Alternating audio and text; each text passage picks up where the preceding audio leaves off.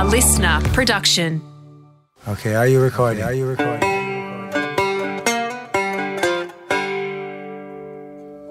Welcome, good people, to episode 8 of the Howie Games Artist Series Part A, featuring a man who in many ways revolutionised independent travel globally, Tony Wheeler. This is a really cool story. Tony and his then girlfriend, now wife Maureen, set off on a trip from London to Australia way back in 1972, and little did they know this adventure would launch the Lonely Planet Guide travel book series, which is a publishing juggernaut. The guides have helped literally millions of people spread their wings and see the world. So, with Australia and the world finally opening up again after COVID, there is no better time to have an episode based around travel, adventure and the thrill of not knowing what's around the next bend, plus some weird sporting events and how to build a mega business, and I mean mega business, with less than $20 to your name. This is an episode really close to my heart because for me, a backpack, a surfboard and a lonely planet have always been a really big part of my life. Firstly solo, then with my girlfriend, now wonderfully cool wife Erica, then with our kids. Lonely Planet has had the answers for me when I've needed them most. For example, what is the best bus to catch to get from Rurenabaki in the Bolivian jungle to the capital La Paz? Lonely Planet will tell you. Which donkey merchant will sort you out for a cheap ride into the Valley of the Kings in Egypt and not leave you stranded when you want to get back to your hostel? Lonely Planet's got the answers. Where to hire a board and a weddy, a really thick weddy too, by the way, if you ever go there, in Thurso on the coast of Scotland. Lonely Planet can tell you. And one that still sticks with me today, who to go parachuting with in Swakopmund, Namibia, and even more importantly, who not to go parachuting with in Swakopmund, Namibia. Lesson learnt there. This is the love that Lonely Planet provides. Here's to an adventurous life on the road less travelled with Tony Wheeler. Book your tickets now. Welcome to the Howie Games, the Artist Series. A man that could be described, I guess, as an author, although he will tell us how he will describe himself shortly. He's been a massive part of my life since I was a 20-year-old and left Australia, and I've used his books ever since, the Lonely Planet series, and he's now on to bigger and better things. His name is Tony Wheeler. He joins us on the show. Tony, we'll get to the technological side of life in a minute, but it is beautiful to see your smiling face there in London. It is beautiful to be here in London. I mean, I've been away for about a month now, and you guys have been in lockdown the whole time. I escaped just as it kicked in. Yeah, and we won't go into the political situation, the COVID situation, but it'd be fair to say, Tone, trying to fire this up, we had a few technical hitches, you had a couple of internet problems, and somehow you ended up with your camera facing the wrong way, which was an issue. It was, yeah. Now, this is technology, which it works wonderfully when it works. And then it stops. Yeah. Before we get into your story, sport. We always connect these through sport, and I'd love to ask you about some of the sports you have seen around the world on your travels. But as a young man that grew up all over the place, and we'll get to that, did you play sport? And if so, what type of sport, Tony? No, I did. Actually, I was a runner. I used to run on the cross-country running team for my school. And I've only ever run one marathon. I did it once and I thought, this is too tedious. I never want to run another one. But, I've run and I still cycle a lot. My bicycle gets out. Bicycles get out fairly regularly. But I've been living in Melbourne for a long time.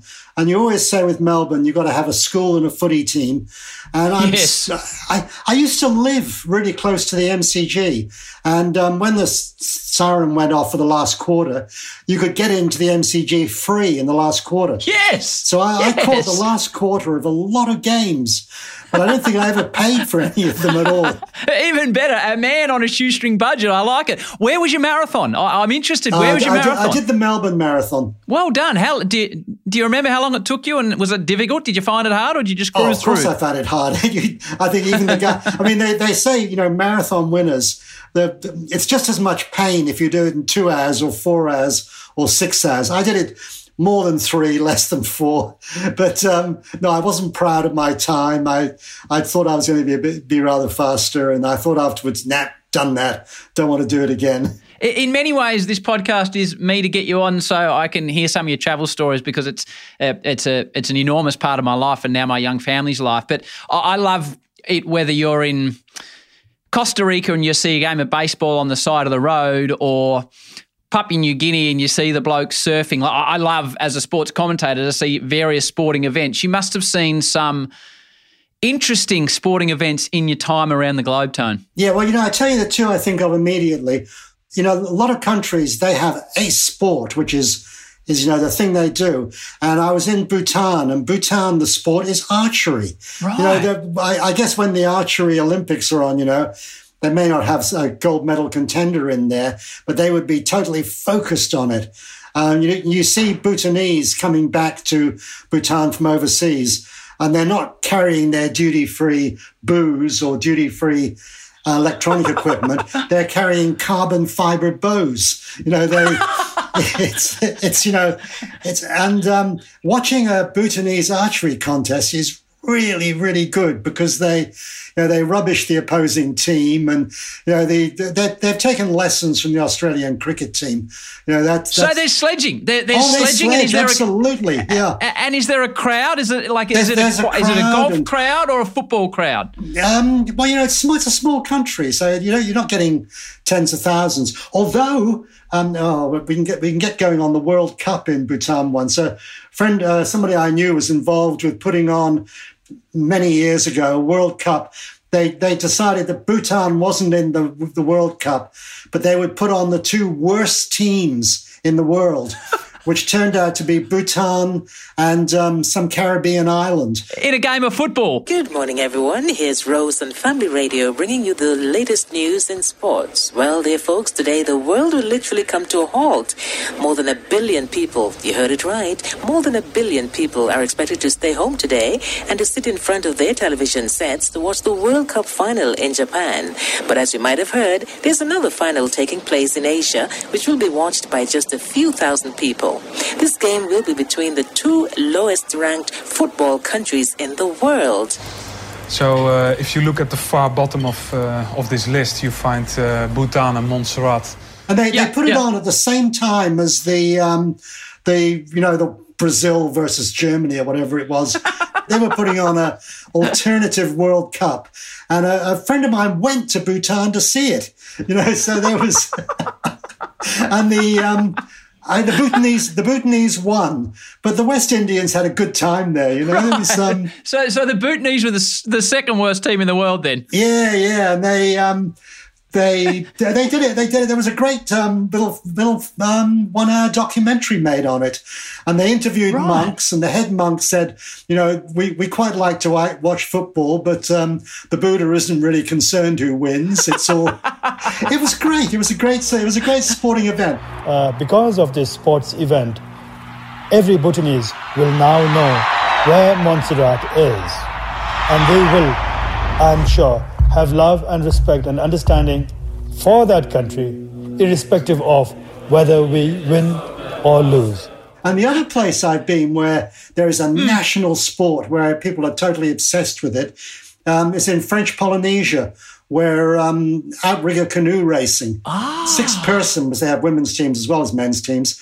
And they have an annual big race which goes from island to island. Our country is made for this sport. There's no other race like Hawakinu.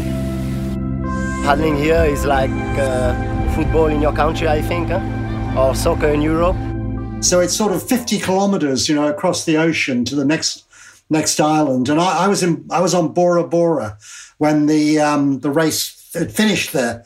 And you could sort of see them out on the ocean. They came round the outside of the atoll and through the entrance and across the lagoon. You could have gone water skiing behind these guys. Well, they were that fast. Yeah, they were terrific. They surged across and they're big guys. They'd be rugby players if they were other parts of the Pacific. But yeah, that was definitely worth seeing. And there was major enthusiasm, and there you go. I love the sport and the culture because it's not just the sport. If you're watching whatever it be, I mentioned, baseball in Panama or in Cuba or football in Jamaica, there's all the rituals that come with it as well, not just what people are wearing, but what they're eating in the crowd and how they react, and whether it's, a Bolivian crowd where they go off their chops or whether it's a European crowd where it's very reserved. I think often as a first-time viewer to a new sporting event in a new country, it's often the crowd that gets me as much as it is the event itself. Yeah. Well, when I was a child, my father was working in the States, and I ended up going to a lot of baseball and American football games. This is a long, long time ago. But because I had that little sort of, segment of, how kids, they know every player and so on.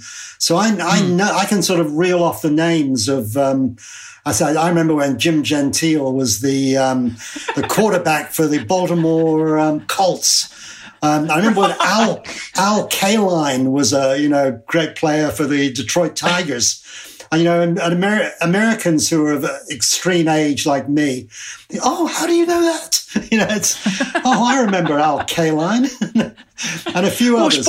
Sport connects, doesn't it? Sport connects people. Yeah, it's true. It's true. Okay, so we've had a bit of a chat about sport, but this ostensibly is not really about sport.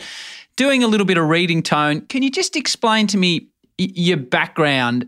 Because often people with a passion for travel, as you and your wonderful wife Maureen have obviously had and formed a business on it, they often have quite itinerant lives as young people. And reading about you, it seemed due to your family that you spent a lot of time in a lot of different places as a young person. Yeah, it's true. My father was with BOAC, which later on became British Airways, and he was an RAF pilot in the World War II. But was he? Yeah, not flying Spitfires or Lancasters.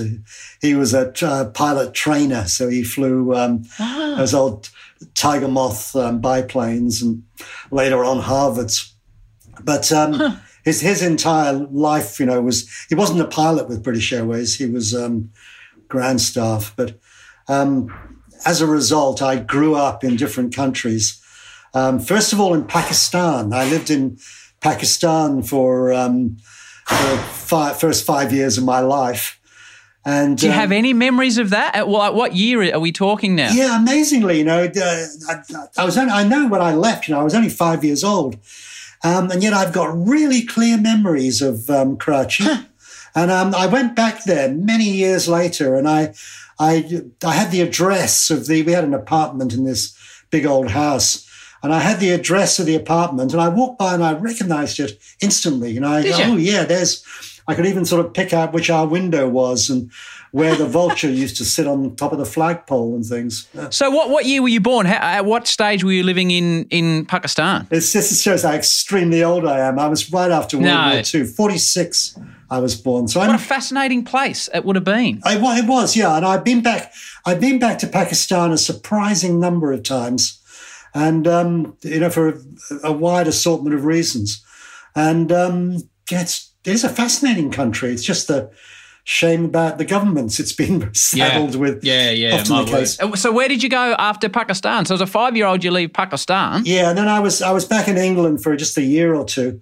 I lived with my grandparents for a year because there wasn't a school to go to in Pakistan. So, and then we went to the Bahamas, and we lived in the Bahamas for a couple of years. Karachi in the Bahamas, she's a different well, it was sort of after, I think it was, a hardship posting and then comfort. And this is sport again. There were two local cricket teams who played every Sunday, and it was the Nassau Police versus, it was Nassau in the Bahamas, versus it was the RAF team. And the RAF team was various retired RAF people or airline people. And my father was on the RAF team. So I used to go and watch him play cricket every Saturday morning. And, cricket is taken fairly seriously in the Caribbean. My word, it is. Yeah, so that was, good sporting experience. And then where? Well, then I was in England for a couple of years. And then I went, when I was 10, to America, and I lived in America until really the end of high school. So I did all my high school years in America. So then, it was baseball and American football and basketball were the sports. Huh. And I never really went along to school, followed the school team. I had a couple of friends who were good basketball players, and I went to all their basketball games. And as I say, with my father, I went to a lot of baseball. And the two cities I lived in the States, first of all, I lived in Detroit. And now you say, Detroit, oh God. But, back in that era, Detroit was fine. That was the era with American cars with big tail fins. And, Detroit is before Tamla Motown even, but, Detroit was a pretty hot place to live. It was great in those days. Before we go too much further, how often do you hear this when someone understands who you are and what you've done, which is what I'm about to say to you, that as a 20-year-old university student that had never left Australia, that wanted to see the world, bought A Lonely Planet from the bookshop for South America, and it became such a big part of my life, Tony, travelling, using your guidebooks at first religiously and then on and off when I was trying to find my own path as well. And now that has progressed through to travelling with my wife and now with my young children who are 9 and 11, who we've been very privileged to take them around the world. And I get no more joy than them sitting in the back of a bus in Guatemala reading A Lonely Planet book and telling me about the national currency or the geography or where they're going. So it sounds ridiculous, but it's a massive thank you from me to what you and your wife did, because it has opened up so many things in my world. How often do you hear that story? I don't know if it's a story you get over or it still fills you with joy, but you must hear it a lot. Oh, yeah, I hear it a lot. One of the things I say these days is that when we first started Lonely Planet, which was a long time ago, we had the first few years, people would say, what do you do? And you'd explain. And, and it took some explanation, the idea that you went traveling to these places and you brought back information and you made it into a guidebook, and I can see them sitting on the shelves here. Beside me, and then 5-10 years down the line, everybody you met was using them, because we were doing very much books. We were in our early 20s and we were doing books for people in their early 20s. And everyone was using them. You didn't have to explain it at all. They were pleased to meet you and so on. And I sort of, in a way, joke. Now I meet people and you sort of say, and they say, oh, yes, Lonely Planet. I remember my parents used to use those. So, the generations have moved on. It's, we're not at the cutting edge anymore. No, well, we're not. I sold out of it 10 years ago. Yes. But, the cutting edge is something on Twitter or Facebook or YouTube or something. Yeah, but there's still something about the paper and the looking and putting it in your bag. I know if I'm visiting someone's house, if someone visited my house, they would see the bookshelf and they see The Lonely Planets. I know when I visit someone's house and I see those books there and the colour, and first thing I want to do is leaf through them, but you feel a connection with that person because there's a fair chance they've had some experiences like you have on a bus or with a backpack or on a train or hitchhiking or seeing a new language or reading about a new place. I think it's a real connection for people, I think. Oh, yeah. Yeah. I remember quite a few years ago there was a giveaway newspaper in San Francisco, and it had now these days people swiping left and swiping right, but those sort of small ads, and people would be sometimes advertising on it. What sort of person are you? I'm a Lonely Planet sort of person. There was a context to it. Yeah, and it's a bit of shorthand. I like travel. I like to do it myself. I don't want to go on a cruise ship. I want to go out and meet people. So yeah, there was a context to it. And that's, I'm pleased about it. What you say about, your kids looking at the book and telling you about the currency. And, that's part of me. And our kids did the same. We dragged our kids everywhere. Why can't we go down to, Sorrento or Portsea for a holiday? Why do we have to go to Guatemala?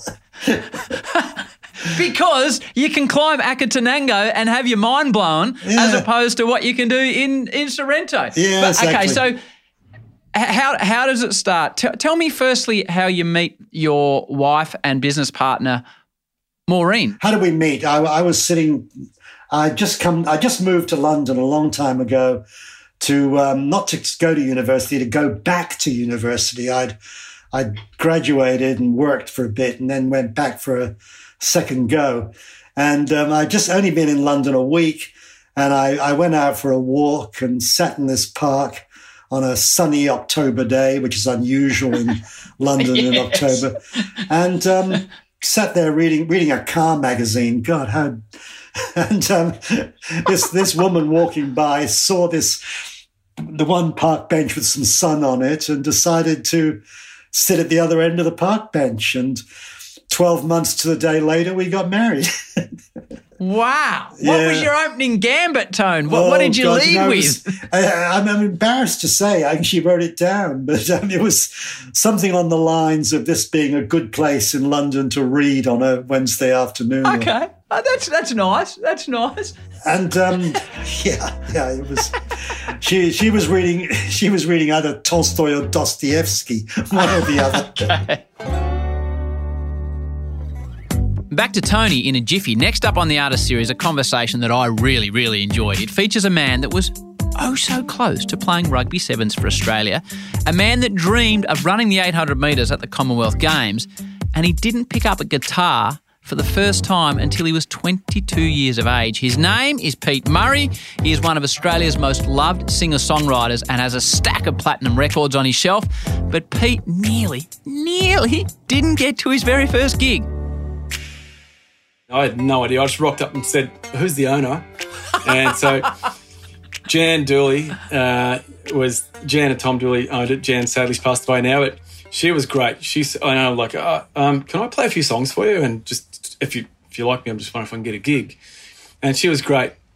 She said, "Yeah, I'm about to have lunch, so why don't you sit up there, play a few songs, and I'll have a listen, and I'll kind of let you know if you got the gig." So I'm like, yeah, sure. So I'm sitting down. I played about 3 songs. At the end of the third song, she came up and said, "You're great. I love you. Fantastic. Can you do..." And this was on Monday. She said, "Can you start Friday?" And I'm like, yeah. And I was like, yeah, sure. I try to be confident. Yeah, sure, I can do that. And she said, "All right, see you Friday. You're going to do like 4 45-minute sets." I'm thinking, holy shit. That's a lot of songs. It's a lot of songs. I'm going to have to do some different versions of certain songs. So I was panicking all week, and I was trying to learn as many songs as I could. Had to go and get a PA from somewhere, and I was so nervous. Man, driving in Friday night for this gig, I was excited, but I was just petrified. And I got halfway there, and I just stopped the car. The Valiant, the car key ghost, stopped it, and I just said, "I can't do it." And I turned around and started driving home. I was that nervous. And I went, "Hang on, stop," pulled over again. I said, "You've got to do this. You've just got to get this out of the way." So I went in, did the gig. And most people at that bar are there to drink and chat. Yep. So they're not sort of focusing too much on what you're doing. But, still to get through that 4 sets of 45 minutes was the most terrifying moment for me, I think in my musical career. That's the laid-back, combi driving legend. That is Pete Murray, up next Tuesday on the Artist Series. Very cool episode. Let's get back to Tony. So just back to, you said you had another job. It's a big thing in any generation, I reckon, Tony, that people that want to explore the world have this wanderlust, for want of a better term, but they also are generally connected through their school or their parenting to life and a career and getting ahead in the world. And sometimes those things are hard to juggle. So what were you doing as a job, and what made you move away from that? Was it the pull of the world or not? I obviously when you're at school or at university or whatever, you have lots of jobs. You do anything that legally you can do to make some money. So I'd done all sorts of things before I got my first real job. But university, I did engineering. I was a mechanical engineer. Okay. And when I left university, I worked for 2 years in the car industry in Britain. Right. Kind of interesting time, because it was when the British car industry was basically crashing and burning. They were going bankrupt. All sorts of names of car makers at that time no longer exist. So I was sort of part of that for 2 years. And at the end of that 2 years, I decided I was never going to be a great engineer. But I did like engineering. So I decided to go back to university and study business. And then I thought I can be in the sort of engineering side, but not as an engineer, because I was not going to be a crash shot engineer. And then I went to university, did a second degree, and then started traveling. And that took me off on a whole other tangent. But I'll say, one thing about, while I was studying engineering at university, I also, in the spare time, worked on the university newspaper. So I learned how to do all the things you do in journalism and paper production and print. So which turned out later on to be very, very useful at Lonely Planet.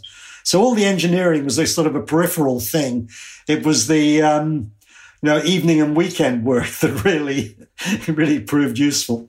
And so you and Maureen felt did you go, what was your trip? What was your plan? Were you just sort of heading off? What were you doing? Very much. We decided we would do, it was called the Overland Trip. Later on, it was called the Hippie Trail. Great name. So we decided we would do that. And we bought an old car. And the idea of this car was so old, we just drive it till it broke down and see how far it got us. Got us to Afghanistan. So what year was this? What year did you leave London on this trip? 72. 72. And what was the car? The car was an old Mini. Right. Yeah, and, I love this. Yeah, it got us all the way to, many years later, where, BMW own Mini now, when they were launching the Mini in China, they contacted me and they said, a lot of Chinese young people know Lonely Planet. Lonely Planet's a big name in China. And we know that you drove to Afghanistan in a Mini 40 years or whatever it was ago. Will you come to China to launch the Mini? What do you say? So, why not? BMW flew me to China, and I was there to help launch the Mini Countryman in China. So on this trip that got to Afghanistan, and I'm sure continued from there in 1972, I'm fascinated to hear people's travel stories. It fills me with joy. What was the hardest border to cross in your Mini? Oh, in the Mini, probably.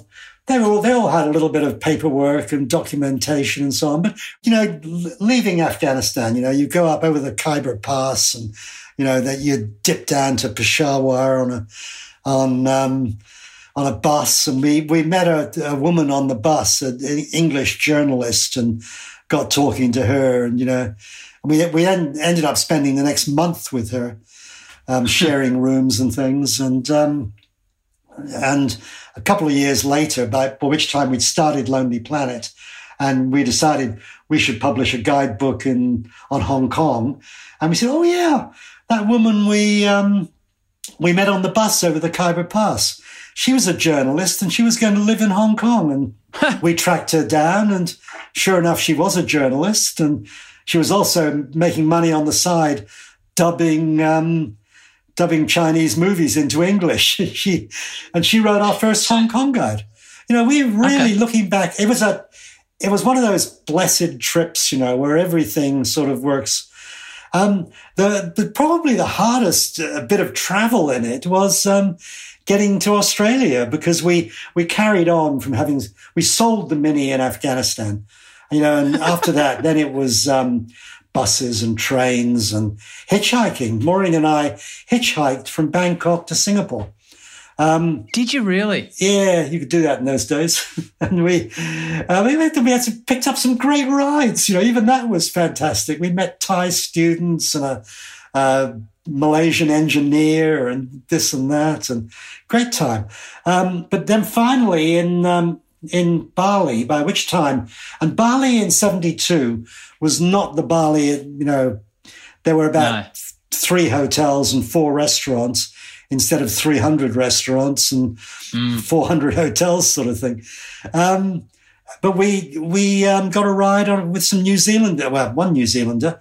The rest of his crew were all over the place, but a New Zealand yacht. And we hitched a ride on this yacht and we sailed down to Australia and we landed in WA, about 1,000 clicks north of Perth. So you arrive in Australia. Yeah.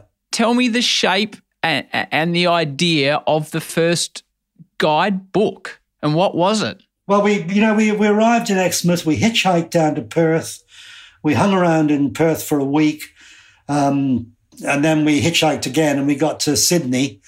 And I remember the last ride into Sydney, we got dropped off in the middle of Sydney, and Maureen said to me, "Well, here we are. We said we'd get from London to Sydney in 6 months, and we'd try and arrive in one piece," which we had done, and we wouldn't have much money. You did it in 6 months? 6 months, yeah. Well, that's good going. Yeah, it was a bit of a race, Now, I'd love to do it again and have 2 years on it. That would be better time spent. Anyway, here we are in Sydney. How much money have we got left? And I put my hand in my pocket, and we had 27 cents. I love it. I love it. I had a camera. I went up to we walked up to the cross, and we got. Before we got to the cross, we went to a loan shop and got $25 for my camera. But the Sydney Morning Herald in those days was 5 cents. And a phone call was also 5 cents. Here's inflation for you. And we got the Sydney Morning Herald, and we found a room for $16 a week. And we made a 5 cent phone call and said, "We'll come along and put a first week's rent down." And then got $25 for my camera. So we still had $9. But no camera. No camera. I got it back a week later because within a week, we both had jobs, and within 2 weeks, we had a car. There you go. I love, like I'll say this to you so many times, I love hearing stories like this. So you've sold your camera, you've got your accommodation, you've got a job. Who's the first one to say, hey, these memories we have, we should put them on paper? And was it to help other people, or what was the plan, Tone? Yeah, that's very much it. And it wasn't for a few months, but a few months down the line, we both had 9 to 5 jobs. And we were going to spend a year in Sydney and save enough money to travel another year. So we were living on one salary and saving the other. And but everybody you met, they said, "Oh, where did you go? How did you do that? Oh, what did that cost? Oh, I didn't know you could cross India, cross Afghanistan." And we started writing notes for people. And after a while, we thought, we could make a book out of this. And we did. And that was the first Lonely Planet guidebook. And what was it called? It was called Across Asia on the Cheap. And what did it look like? Describe to me the physical nature of it. Have you got it? Well, I haven't. But when it was 30 years old, they just reprinted it as as a giveaway bit of publicity. 96 pages, all of Asia, and it was really amateur because we hadn't set out thinking we were going to write a guidebook. So no. And so what was obviously it becomes a very stylized thing you do, but did that have you can get this bus from here and maybe check out this hotel and make sure you go and see this temple? Was it that detailed? Or pretty much like that? But much the information was much skinnier than it soon became because it was just what we'd done and what our notes were and what I'd remembered. So it wasn't like a real guidebook. That first book was an accident. We hadn't set out to do a book, but it was the best guidebook to crossing Asia because there was no other guidebook. Nobody had done one. No. So what did you do with it? Like, did you wrote it and got it printed? And well, we did it all ourselves. We found a guy in where was he? I forget where he was in Sydney, but anyway, he had a printing press in the basement of the place he lived, and he just printed off 1,500 copies for us. And I took a day off work and went around Sydney bookshops and sold them. And, you know, before we knew it, we'd sold them all and had to print more of them. And then thought, hell, this is good. We could... And, you know, so then we were about to leave Sydney anyway, because the plan had been save enough money to travel for another year. So we were about to leave and we were going to travel back to London. But instead we decided, no, we'll just go around Southeast Asia and we'll do a guidebook to Southeast Asia. And that was the real start. The first book was an accident, but the second book was more serious. So you went on a trip with that idea in your head. So you gathered more details, you had more information, etc. as you went, yeah? Yeah, so the second book was just, you know, we'd learnt a little bit about producing guidebooks and selling them then. So the second book was much more serious. And we travelled Southeast Asia. I always say we left Sydney and after 12 months, we got as far as Singapore. And, you know, so that was a better speed of travel. You know, and we spent a year travelling, and then we spent a while putting that second book together, which we did the whole thing in a hotel room in Singapore, a sort of $2 a night hotel room. But I've stayed in plenty of those. In those days, there were, yeah. We spent 3 months in that hotel room putting the book together. And at the end of that, we thought, well, we were on our way back to London, and we thought, I don't know. You know, the business was the first book, that Cross Asia one was only ever sold in Australia and New Zealand. It wasn't sold anywhere else in the world. But the next one we intended to sell everywhere, and we did from the start. But we thought, well, we've started the business in Australia. Why don't we go back to Australia and have another year in Australia? And we thought, well, we lived in Sydney for a year. Let's try living in Melbourne for a year. And been in Melbourne ever since. So Melbourne wasn't planned. Melbourne was also an accident. So who comes up with the name? When does the guidebook become The Lonely Planet? Right at the beginning, that very first book we did. You know, we got the book finished. We had a name for it, Across Asia on the cheap. All we needed was a name for the business, a name that people could write the checks out to. And we'd just seen a movie, a rock and roll band on the road movie called Mad Dogs and Englishmen. And it was Joe Cocker and assorted other people traveling around. Leon Russell was the main, but a bunch of, you know, rockers traveling around America in the late 60s. Great movie. You know, you can still get it and you can still buy the... I'll check it out. Yeah, it's got some great music. There's some really good music on it. But one of the songs that Joe Cocker sings was called Space Captain. And the opening line on the song is, once while traveling across the sky, this lonely planet caught my eye. And I said to Maureen, that sounds pretty good. Lonely Planet. Why don't we call it Lonely Planet? And she said, great idea, except actually he doesn't sing Lonely Planet. He sings Lovely Planet. So it was a mistake. Once while traveling across the sky, this lovely planet caught my eye.